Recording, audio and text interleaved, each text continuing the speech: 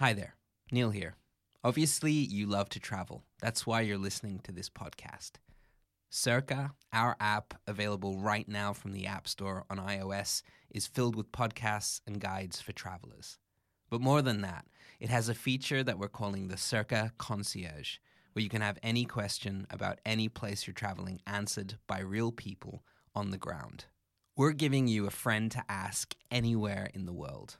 And hey, if you've got questions about Barcelona, you might even get me. Because I love to help people discover my city. And if you're the same way for the city where you live, then we want you to become part of the Circa Concierge too. Right now, we're searching for concierges in Barcelona, Rome, London, Paris, Madrid, Venice, and New York City. Don't see your city listed? That's okay. We'll be rolling out new cities throughout the year, and yours might just be next. If you love where you live and love to help travelers, sign up now to be a Circa Concierge. Help out our users and earn tips for the knowledge you have about your own city or country. Head over to circatravel.com/concierge and sign up today. Okay, it's time to commit. 2024 is the year for prioritizing yourself. Begin your new smile journey with Byte, and you could start seeing results in just 2 to 3 weeks. Just order your at-home impression kit today for only $14.95 at Byte.com. Byte clear liners are doctor-directed and delivered to your door. Treatment costs thousands less than braces, plus they offer financing options, accept eligible insurance, and you could pay with your HSA, FSA. Get 80% off your impression kit when you use code WONDERY at Byte.com. That's BYTE.com. Start your confidence journey today with Byte.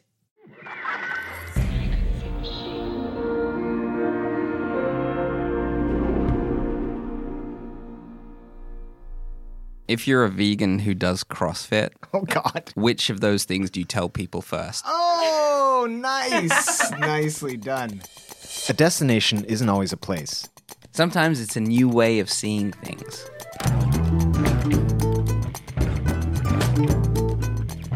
I'm Neil Innes. And I'm Andres Bartos.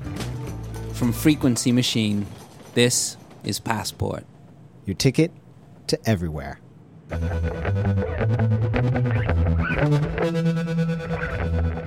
Taiwan is a country of many names, but the most fitting of all might be the oldest, Formosa, the name given to the island by Portuguese explorers in the 1500s. It means beautiful island. The Dutch, Spanish, and Japanese would continue to use the name to refer to this lush green island off the southeast coast of China. Taiwan's democracy is complicated and young. Only in the last 25 years has it begun stepping out of China's shadow. It's a wild and chaotic history, but today on Passport, we're going on a different trip. One filled with flavor as we explore the bustling, food-filled streets of Taipei. Taipei is a foodie's dream, filled with so many flavors and influences and more than 70 night markets. Eating in Taipei is an endless journey of its own, especially in one particular area: vegan food. In fact, Taipei was named by PETA as the vegan capital of Asia. I know what you're thinking. Great. Veganism. Again. And to be honest, we get it. But this story is different. This story involves a spiritual leader who calls herself Supreme Master, silenced cult members, a president of the United States, an international restaurant chain, and a multi-million-dollar Hollywood musical based on vegan poetry. Today, we're sending Passport producer, legend, and resident vegan Harriet Davies to find out what the hell all of this means. My friend in Vietnam told me about this vegan restaurant that is around the corner from where she lives. And it's this woman who is basically leading a vegan movement across the world. And I found out Taiwan was actually one of the top vegan places in the world. And it's like got the highest population of vegetarian and vegan eaters. In the whole world? Yeah, I think so. Yeah. Yeah. And then I found out that the Supreme Master... Wait, the supreme master? I know. There's no the either. Oh, no, I add the. Okay. It's like, that's when you know when you don't even need... You don't need a the? You don't need a the. So I found out she started up her cyber sect from there. A cyber sect is an online following, which makes you have the ability, I guess, to connect to way more people. Right. And then it went from there, like discovering why Taiwan is such a vegan and vegetarian hub. Mm-hmm. Did she have anything to do with it, or was she just kind of like someone who set up shop there? And also who she is, why she's doing what she's doing, and also what is the definition of a cult? Because it's a fate, like it's a hazy one, you know? Totally. And it's one that's kind of, is it leveled at vegans ever? I was going to say, I would imagine that Neil would consider veganism to be a cult. No. I mean, it's weird. It's never going in there. Taipei is surrounded by mountains and forests. It's a condensed city set in the narrow bowl-shaped valley. A city that never sleeps, shadowed by the enormous 46-floor Taipei Sky Tower. It's a shiny modern skyline. From afar, it looks like a thoroughly modern city. But in the hectic streets below, you'll find a crazy mixture of people and cultures combined. A melting pot forged over time by wars between Japan and China, and the influences of Western powers like America during World War II. As we often find on Passport, a history that involves a lot of different influences creates a fascinating place, and nothing reflects that more than food. Most people here eat their meals out. This is by necessity because often Taipei apartments don't have kitchens. As a result, street markets flourish here. If you're wandering down a Taipei market street, you can smell the most marvelous cacophony of food cooking. Modern Taiwanese cuisine is infused with handfuls of basil, garlic and green onion, cilantro, chili pepper, soy, black bean, radish and sesame oil. You can find almost any flavour on any street on any given day. There is a huge seafood culture, fresh oysters, quality meat and poultry, influences from Thailand, China, Japan and Europe. In nearly every dish, there are tastes from a combination of indigenous ideas and modern influence. Taiwanese food is more popular than you think, but not many people can name a dish. Stinky tofu, best served fried. Most Taiwanese believe the smellier the better. Taiwan invented bubble tea, or boba tea, a cold shaken tea drink, loaded with chewy tapioca balls to sweeten. Beef and noodle soup, the modern national dish of Taiwan, a dish that wouldn't exist without America, because beef and wheat were imported during World War II as rationing for the troops. Even more flavours were brought over by the Dutch, Spanish, Japanese, going back centuries. But today we're going to explore the newest and most revolutionary development in Taiwan's food scene. For about 10 years, it's been the vegan capital of the world. And I wanted to know why. I called up Jessie Duffield, a food journalist living in Taiwan. Chaotic streets with scooters roaring past, and it's going to be polluted. And yet there's an incredible amount to offer travellers and residents here. It's actually a great place to live and to be. But the city itself is dirty and ugly. Maybe not the most flattering picture of the city, but Jessie's describing its architectural history. Settled in the 1700s by the Chinese, the city was ceded to the Japanese after the Sino-Japanese War, just short of the 20th century. Say when Taiwan became part of Japan, basically, about 100 years ago, then the Japanese government planned the old administrative centre of Taipei, so it looks almost like Japan. It's wide streets, old trees, beautiful parks. Dan Park, like Central Park in New York, cuts a green stripe into the high-rises of the city. During World War II, the island had been an important strategic base for the Japanese Navy and a staging ground for operations in the Asian Pacific. So when Japan surrendered, the Chinese-American alliance demanded the return of Taiwan to China. But Chinese rule was not peaceful, and shortly after they took over, China experienced a massive civil war that ended with the nation embracing a new communist government. After World War II and the Chinese Civil War, most Chinese monks who survived it came to Taiwan. So they sort of brought their vegetarian Buddhist culture to Taiwan after World War II. and they needed somewhere to house their soldiers. And so they knocked up thousands and thousands of cheap, ugly concrete apartments, many of which are still there. And also, an important historical point for our story.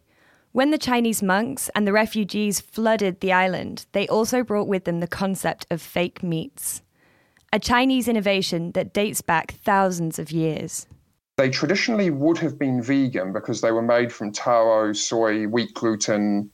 Many people date the invention of fake meat to the Chinese Tang dynasty, all the way back in the 600s. And this heritage of imitation food, not just vegan, but one food pretending to be another food, is going to play a big role in the future of the Taiwanese food scene. But before we get there, let me show you around the city a little more. The eating culture around Taipei is a special one. These tiny compact apartments, which Jessie mentioned earlier, are almost all without kitchens, which means eating out a lot. As a result, Taipei developed these amazing night markets. There's about 30 in Taipei alone, spanning across the city. Many of the streets are occupied by traffic during the day and filled with food by night. You're basically in the middle of an overcrowded, neon-lit food heaven. Walking through the market stalls, you can find Mongolian barbecue, Fuzhou noodles, Sichuan, Japanese braised beef noodle soup, dishes that, despite their names, were created in Taiwan. In Taipei, the entire city is like a dormitory in terms of its population density. So it would be impractical for everybody to have their own kitchens. So you have communal kitchens and everyone just goes there to eat.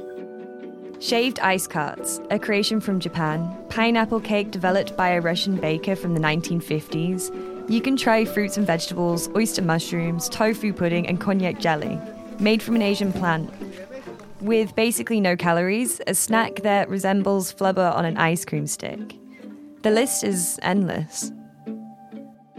I don't know if this is going to turn into a thing in Passport, but I'm going to posit a theory, which is the places that have the most influences from different and at times like confusing cultural sources make the best food. Yeah. Like if you combine, what is it? Dutch, Chinese, Portuguese and Japanese too? Japanese. Yeah, and indigenous from the island. Stinky tofu. Stinky tofu. Stinky tofu. Stinky tofu. Have you had stinky tofu? I have never eaten stinky tofu. Where does the stinky come from? No one's ever been able to precisely describe the smell to me, but you can smell it from very far away. That's funny. That's a good enough description in itself. That's recognizable.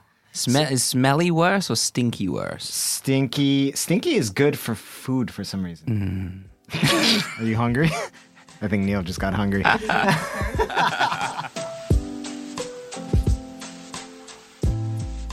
So the food culture in Taipei is certainly unique. The cuisine here is developed along with the spirited rebellion to the Japanese and Chinese rule. And it is certainly influenced heavily by the Buddhist monks that fled communist China. Maybe all of this is how we end up with the food of Taipei that we see today, a city that many consider the vegan capital of the world. Claims plant-based diets are associated with lower risk. We're going to be talking about vegans. We need to change what we put on the table and how we produce. The word vegan actually comes from the UK 70 years ago, invented by a non-dairy society that rejected other names like Dairy Ban, Vitan, and Benevore, and landed on the word vegan. Buddhism, the leading religion in Taiwan, traditionally holds as one of its core tenets a meat-free diet. Here's Jessie again. The Mahayana, the branch of Buddhism popular in Taiwan, has always promoted a vegetarian diet, but traditionally been heavy on dairy. But they consider themselves sort of a pure vegetarian, in a similar way to Hindus and Sikhs and other religious groups in India. And now Taiwan is really the vegan sort of heart or leading the vegan movement in Asia. So I've seen a phenomenal growth in the decade or so. The vegan revolution, as people view it, in Taiwan is pretty recent, less than 10 years old. So at this point in my vegan detective story, I understand the foundations for the revolution, but I still don't really get why or how it happened. I called Sydney Shaw, who started Vegan Frenzy, the first vegan-themed food festival in Taipei, to see if she could help me find out more. About 5 years ago, I became vegan. And then I think that was also the same year I started the first festival in Taiwan. Sydney, in a way, represents the new wave of veganism in Taipei. She was born here, but studied in San Francisco. She returned to Taipei and started a vegan-themed food festival, which has helped popularize the movement. So basically, it's a 2 to 3 days event where there's mainly these food vendors. Vendors not limited to food. A live festival is a celebration of arts and culture with music and food, a tradition from China, sort of like a music festival, but Sydney's comes with a vegan twist. The festival was like only a trigger, because maybe there were a lot of young people who also wanted to do the same thing, but they didn't have a reference. Nobody started it, and I felt like I was just the first person to really step up and do something. Creating a big event was natural but important for Sydney, a space to express herself and allow others to do the same. Like in a lot of places, there was kind of a stigma around veganism. In Taipei, mainly among the younger generation. You want people to know that this is a thing that everyone can do. It's not a special cult or something that's weird or something that only old people or elder people could do or only religious people could do. Sydney is saying that for Taiwanese people who aren't religious, it can be difficult to connect to a vegan or vegetarian lifestyle. People kind of feel uncomfortable with it. And that's because a lot of ideas of vegetarianism and veganism are associated with traditional religious groups of some kind, like Buddhists or Sikhs. But here is where my trip gets a bit weird.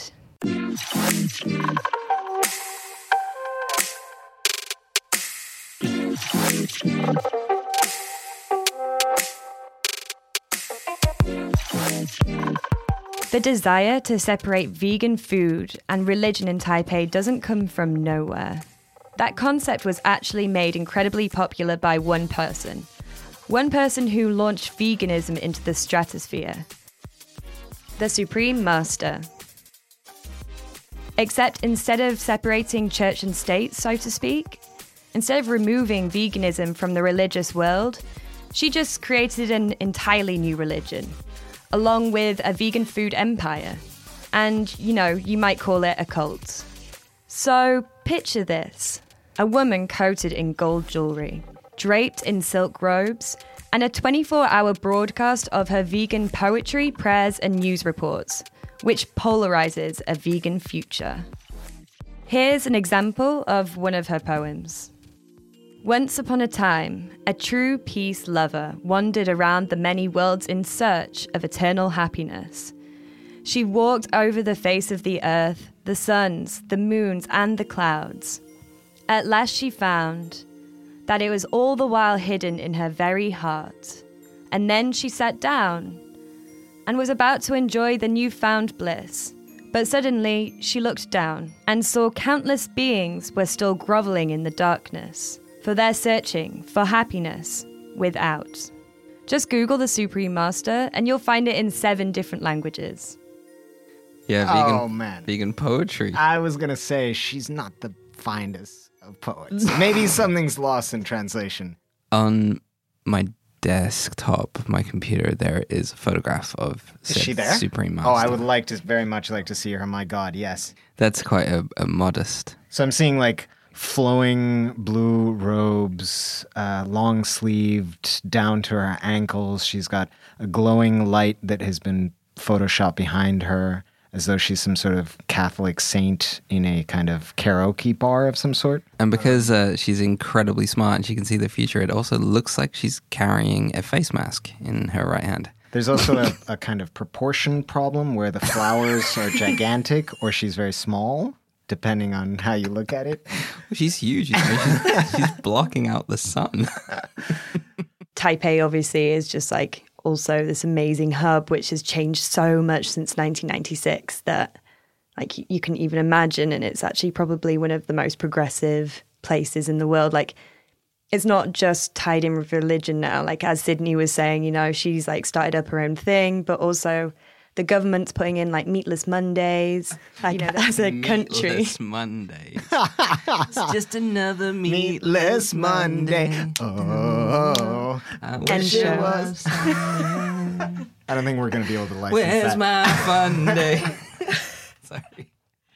People tend to think of vegans as a cult. And then in the history of veganism, there is a religious component built in, but from a very kind of millenary side. And it's funny, I don't think people think about that too much. They think more about this kind of like current day relationship between vegans and non-vegans. Yeah. I mean, people mainly think it's just millennials complaining about the world around them. Exactly. But actually, people have been talking about this shit for generations, just it wasn't within their spheres, so they were kind of ignoring it. But it's always kind of been there, these ideas of eating vegetarian or vegan, whatever you want, it's not new.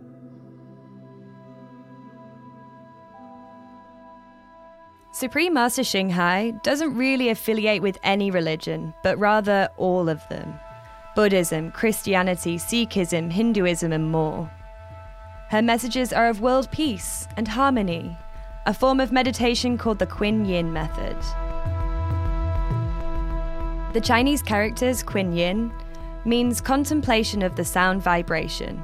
The method includes meditation on both the inner light and inner sound.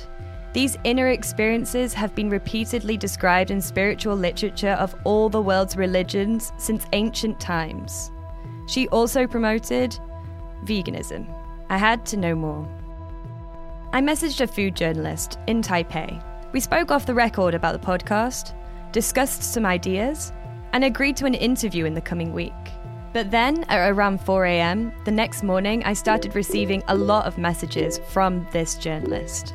Attached to the messages are links to articles. The articles were all in Chinese, but the journalist wrote one message to me in English. It read, "I'm afraid I don't want anything to do with her because of the scandal and the totally negative consequences on Taiwan." After the break, Harriet goes deeper into the rabbit hole with the Supreme Master. We'll be right back. Hi, everyone. Circa's recruiting new concierges. A Circa concierge is a friend to ask anywhere in the world. Real people, on the ground, never bots. If you want to be a concierge for your city, go to circatravel.com to sign up. That's not just the sound of that first sip of Morning Joe. It's the sound of someone shopping for a car on Carvana from the comfort of home. That's a good blend. It's time to take it easy, like answering some easy questions to get pre-qualified for a car in minutes. Talk about starting the morning right. Just like customizing your terms so your car fits your budget. Visit Carvana.com or download the app to experience car shopping the way it should be. Convenient, comfortable. Ah.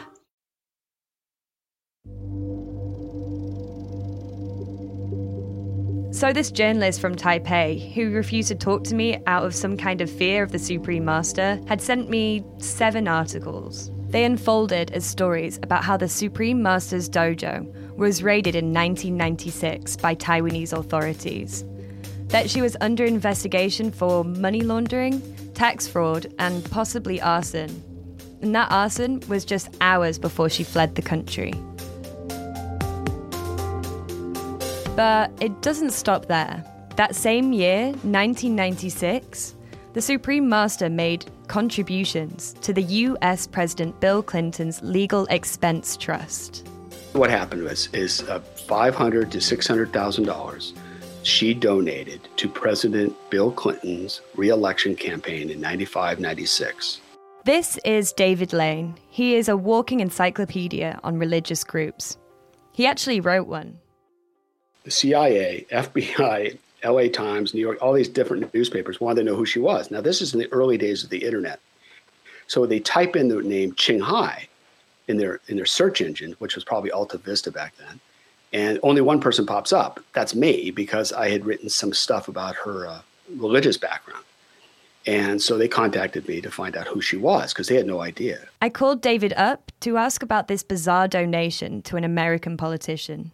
Oh, I think she did it for publicity reasons, to kind of, ingratiate herself in the American press and also to ingratiate herself to the American audience, because obviously she wanted to have some inroads in America because that's where she could get a bigger following and probably get more donations. After an investigation, the Clinton campaign realized they couldn't accept the money, so they returned it. Here's a quote from one of the few interviews that exist, where she simply said, "I would have given the Americans more if they'd let me." But it turned out David knew a lot more about the Supreme Master. His research in India had led him to the Supreme Master. But while teaching philosophy in California, his students started following her, so he went deeper. The Supreme Master in the early 90s was living in California. It's just that she came to my attention when a number of my students at Mount San Antonio College, who are Asian, started following her. And they said, well, who is she? It turns out that in my research, I found out that Ching Hai was initiated by a guru named Takar Singh in Delhi, India, but had denied it because she didn't want anybody to know of her association.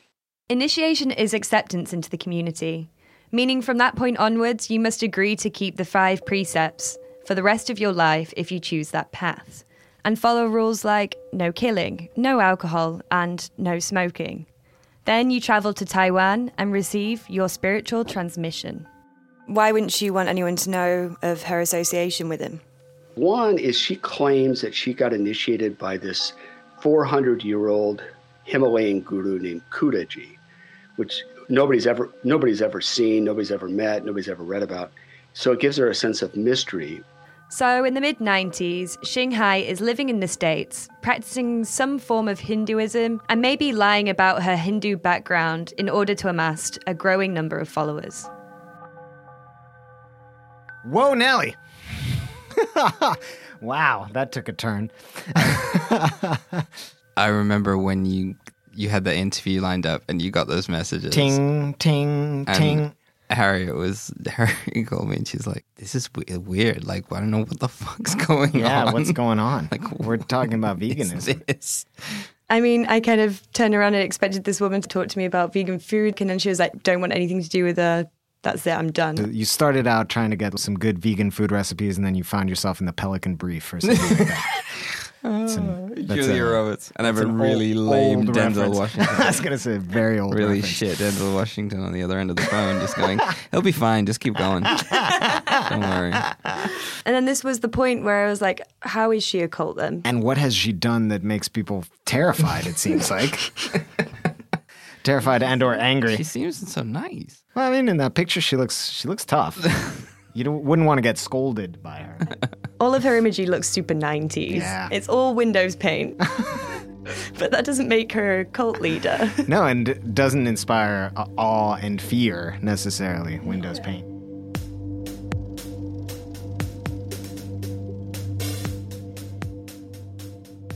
In 1996, the landscape in Taiwan changed dramatically. March 21st, 1996. With 2 U.S. naval battle groups now in the South China Sea, the war of nerves intensified. 1996 was a very significant year for Taiwan, a year where the country finalized a transition to a democracy. Taiwan finally broke free, or free enough, from the Chinese government rule and held its first ever presidential election. With tomorrow's elections on their minds, the Taiwanese are in a defiant mood. Out from under the thumb of an oppressive China, but it wasn't without friction. Beijing has the capability to force Taiwan essentially to surrender. China started practicing its weaponry. Beijing has remilitarized the Taiwan Strait, taking us back to the tensions of, let's say, 1958. Firing missiles within 35 miles off the ports of Keelung and Kaohsiung, causing a panic in Taiwan. This prompted President Bill Clinton to deploy a carrier into the international waters very close to Taiwan. Somewhere along the way, as Taiwan wrestled with its new identity as an independent democracy, the Supreme Master found a way back to Taipei. Jesse, our New Zealand journalist from earlier, witnessed her return. There's a group here led by the name of Supreme Master Ching Hai, whose teaches a sort of mix of, basically applies traditional Buddhist ethics to the 21st century in a way that a lot of Buddhist leaders here don't. And so she insists that her followers are vegan. I can't say she insists. I guess she encourages her followers to go vegan, and as they follow her, they do. So the Supreme Master is cultivating a following in Taipei. And one of the rules is a vegan lifestyle. And she's becoming more and more popular. By 2007, the Supreme Master had a new entrepreneurial venture. About 10 years ago, she encouraged them to open restaurants and started the Loving Hut chain, which is the world's largest vegan restaurant chain. I still remember when the first one opened, and slowly it spread around the world and became, the largest vegan restaurant chain. So this is a little over 10 years ago. The Supreme Master opened the very first vegan restaurant in Taipei. She recreated classic Taiwanese dishes like hot pots, but just made them vegan. Along with that, a whole brand of fake meats, similar to those from China, which were sold worldwide. If the Loving Hut sounds familiar, it's because it's now one of the most popular vegan restaurant chains in the world. There are over 150 locations. They're in Australia, England, Germany, Mongolia. There are at least 16 in California alone, and there's even 3 in Texas. The Supreme Master's face was plastered all over the city of Taipei. Banners, quotes of poetry, and vegan slogans for the environment. It was a metric rise, and in only 5 years, the Loving Hut was worldwide, and so was the Supreme Master. No one has ever managed to calculate her net worth. And from what I found out, she's bought buildings in multiple locations, in multiple different names, spending millions of dollars, and on the formation of an illegal island off the coast of Florida. This island was created by followers, dropping cement blocks into the sea of Biscayne Bay National Park. A local in Miami stated in an interview with The Independent, "The police can't locate her. She seems to be everywhere but nowhere." In 2011, there was over $4 million in contributions made to the Los Angeles Qinghai organization. It was all starting to sound completely insane.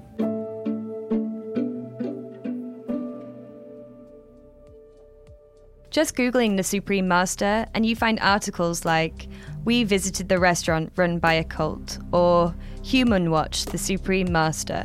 Cults explained Qinghai." You know, when we think about cults, we think of the Manson family, Heaven's Gate, Scientology, and Jonestown. A charismatic leader and fanatic followers. And a narrative that usually ends in death. Here's David, the professor again. The word cult, actually, if you go to the definition of the dictionary, it simply means to focus or center or concentrate your attention around a given person or idea. I received an email from a follower. I have no idea how they managed to get my email address, but this is what it said. "If you know about me, I have been initial for over 25 years, who have been through ups and downs with the group, through laughter and sorrow, then let me know. Believe me, you are so lucky to be in this confused situation. It's time for you to break through to a higher level. Until then, if you're interested to know why, let me share with you my spiritual journey. I hope not to disappoint you. I have no right to share what is not true and helpful."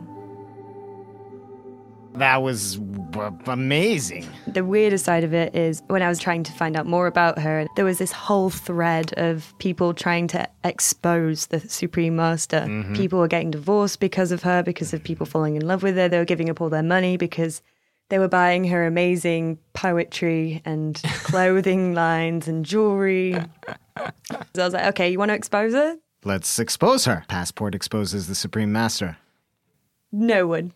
Nobody wanted to. Nobody wanted to.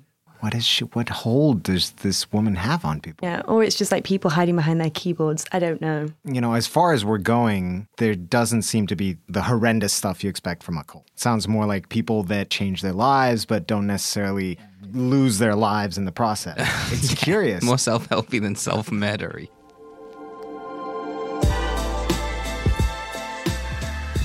After going round in circles with followers, centres, and the strange side of the internet, I came back to David for an explanation. I wanted to know if he could tell me a little more about who she really was. If you're just meditating, becoming a vegan, watching TV, big deal. But the closer you get to Supreme Master Ching Hai, I guarantee you the more corrupt it gets. I think for the massive amounts of people following her now, they don't know anything about her. That is, they don't know how she is personally. Have you ever met anyone or spoken to anyone that was close to her during the time you were looking into her? Yes.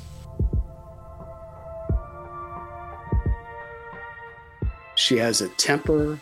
She's controlling, manipulative. She likes to play disciples off other disciples, who's in the in group, who's the out group.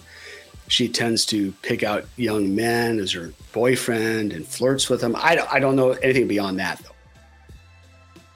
Did you ever see that there was like a 4-hour production on her poetry? Oh my God. Yeah, No, wait. Was this the insomnia? Wait, if you're suffering from insomnia, you have to, that's a joke. How to get to sleep. That's right. Oh my God. Yeah, there was it was in LA. There was a red carpet. There was people screaming. Oh my gosh. I know I didn't hear about that. That's right. You can find a 4-hour musical, a multi-million-dollar performance based on the Supreme Master herself.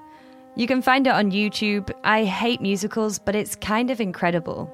And a room full of people applauding their own veganism. So, is the Supreme Master a cult leader? I don't know. But without talking to anyone on the inside, there was no way to really know. And just when I thought we weren't going to be able to speak to an insider, a member, this happened.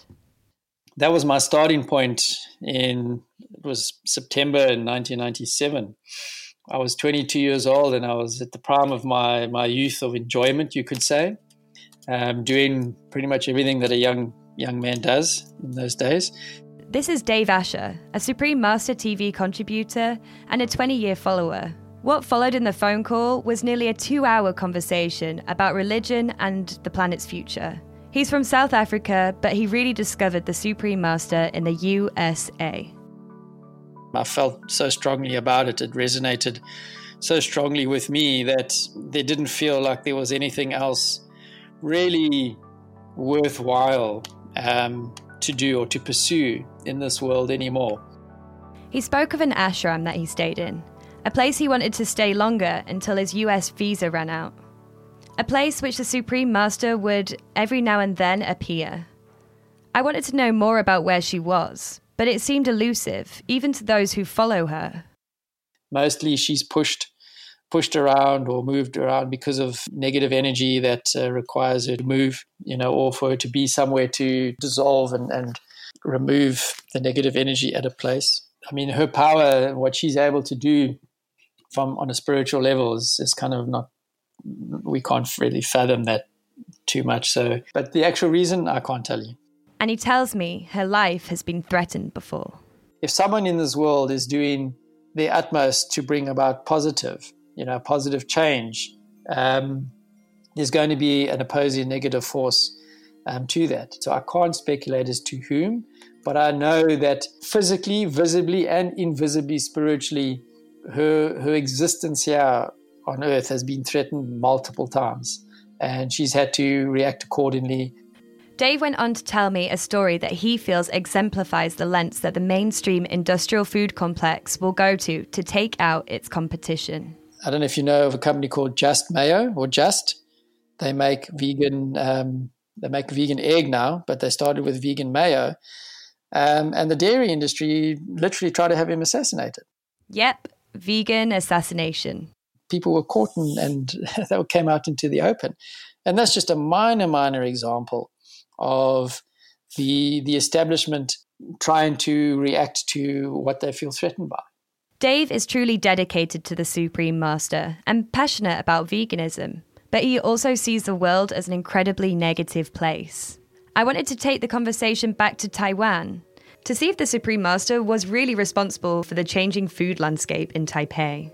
Whether people are aware of it or not, the influence has been huge, and not just on Taiwan, but across the world as well. I mean, just think about all the restaurants that were opened, 15 plus years ago, there to promote veganism. And I spent some time in Taiwan, in Taipei in particular, and I mean, there's some huge vegan restaurants there that only do vegan food and huge buffets, and I mean, it's phenomenal.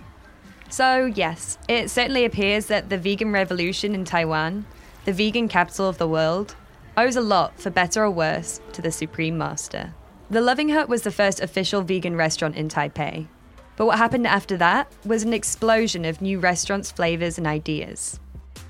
Taipei, which had already had an innovative food scene, took hold of this movement and really made it their own. Food can take you on a journey of its own. It can lead you down a cultural and spiritual exploration of how a city eats differently and why. Then it can take you to veganism, what it means in the city and as an individual. By following that, it can also lead you halfway around the world, talking to people about a Supreme Master. This story may have started with vegan food, but it's only a small part of Taipei's story. Taiwan continues to evolve as a democracy.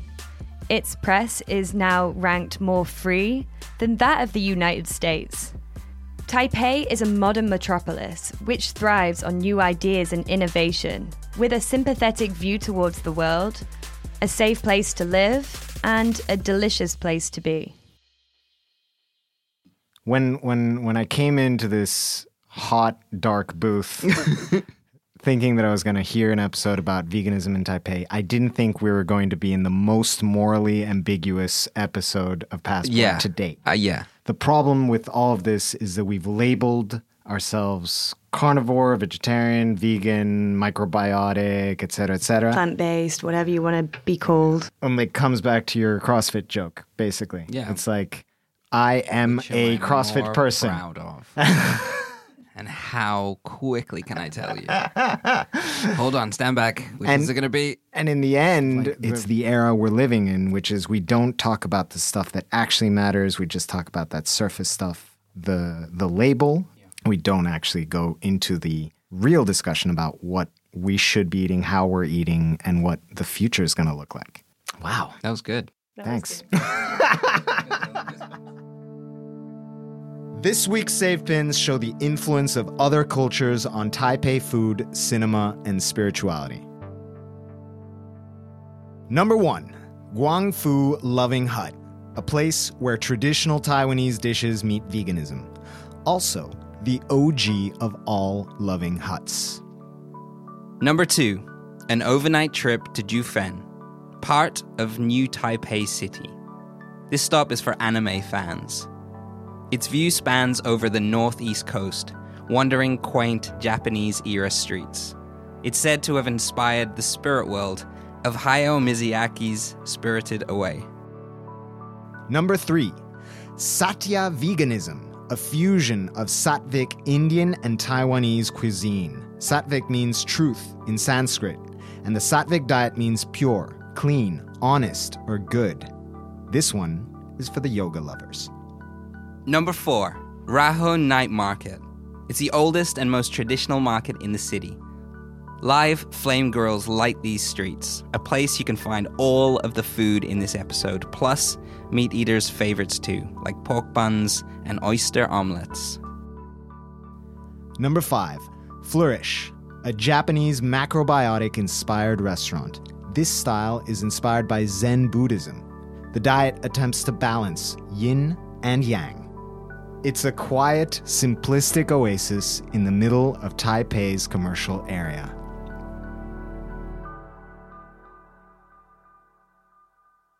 Hey there, guys. The Podcast Awards 2020 are coming, and we'd love your vote. Head to podcastawards.com and register to nominate us, Passport Podcast, as your favorite podcast. Thank you. We love you. Next week on Passport, it's a new Misinfo Nation. This time we're going to Iran, perhaps one of the most misunderstood countries in the world, to talk about oppression, nukes, garlic shampoo, and Persian Twitter. We'll see you then.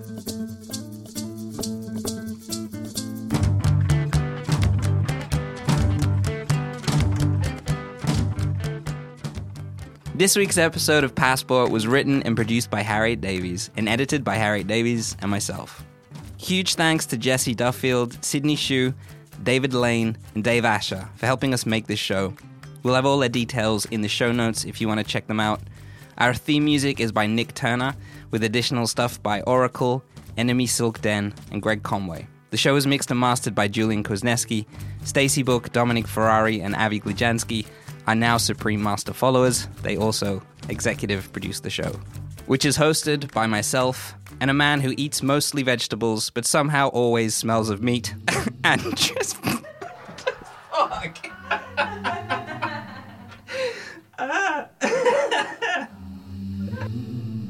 We'll see you in the next place.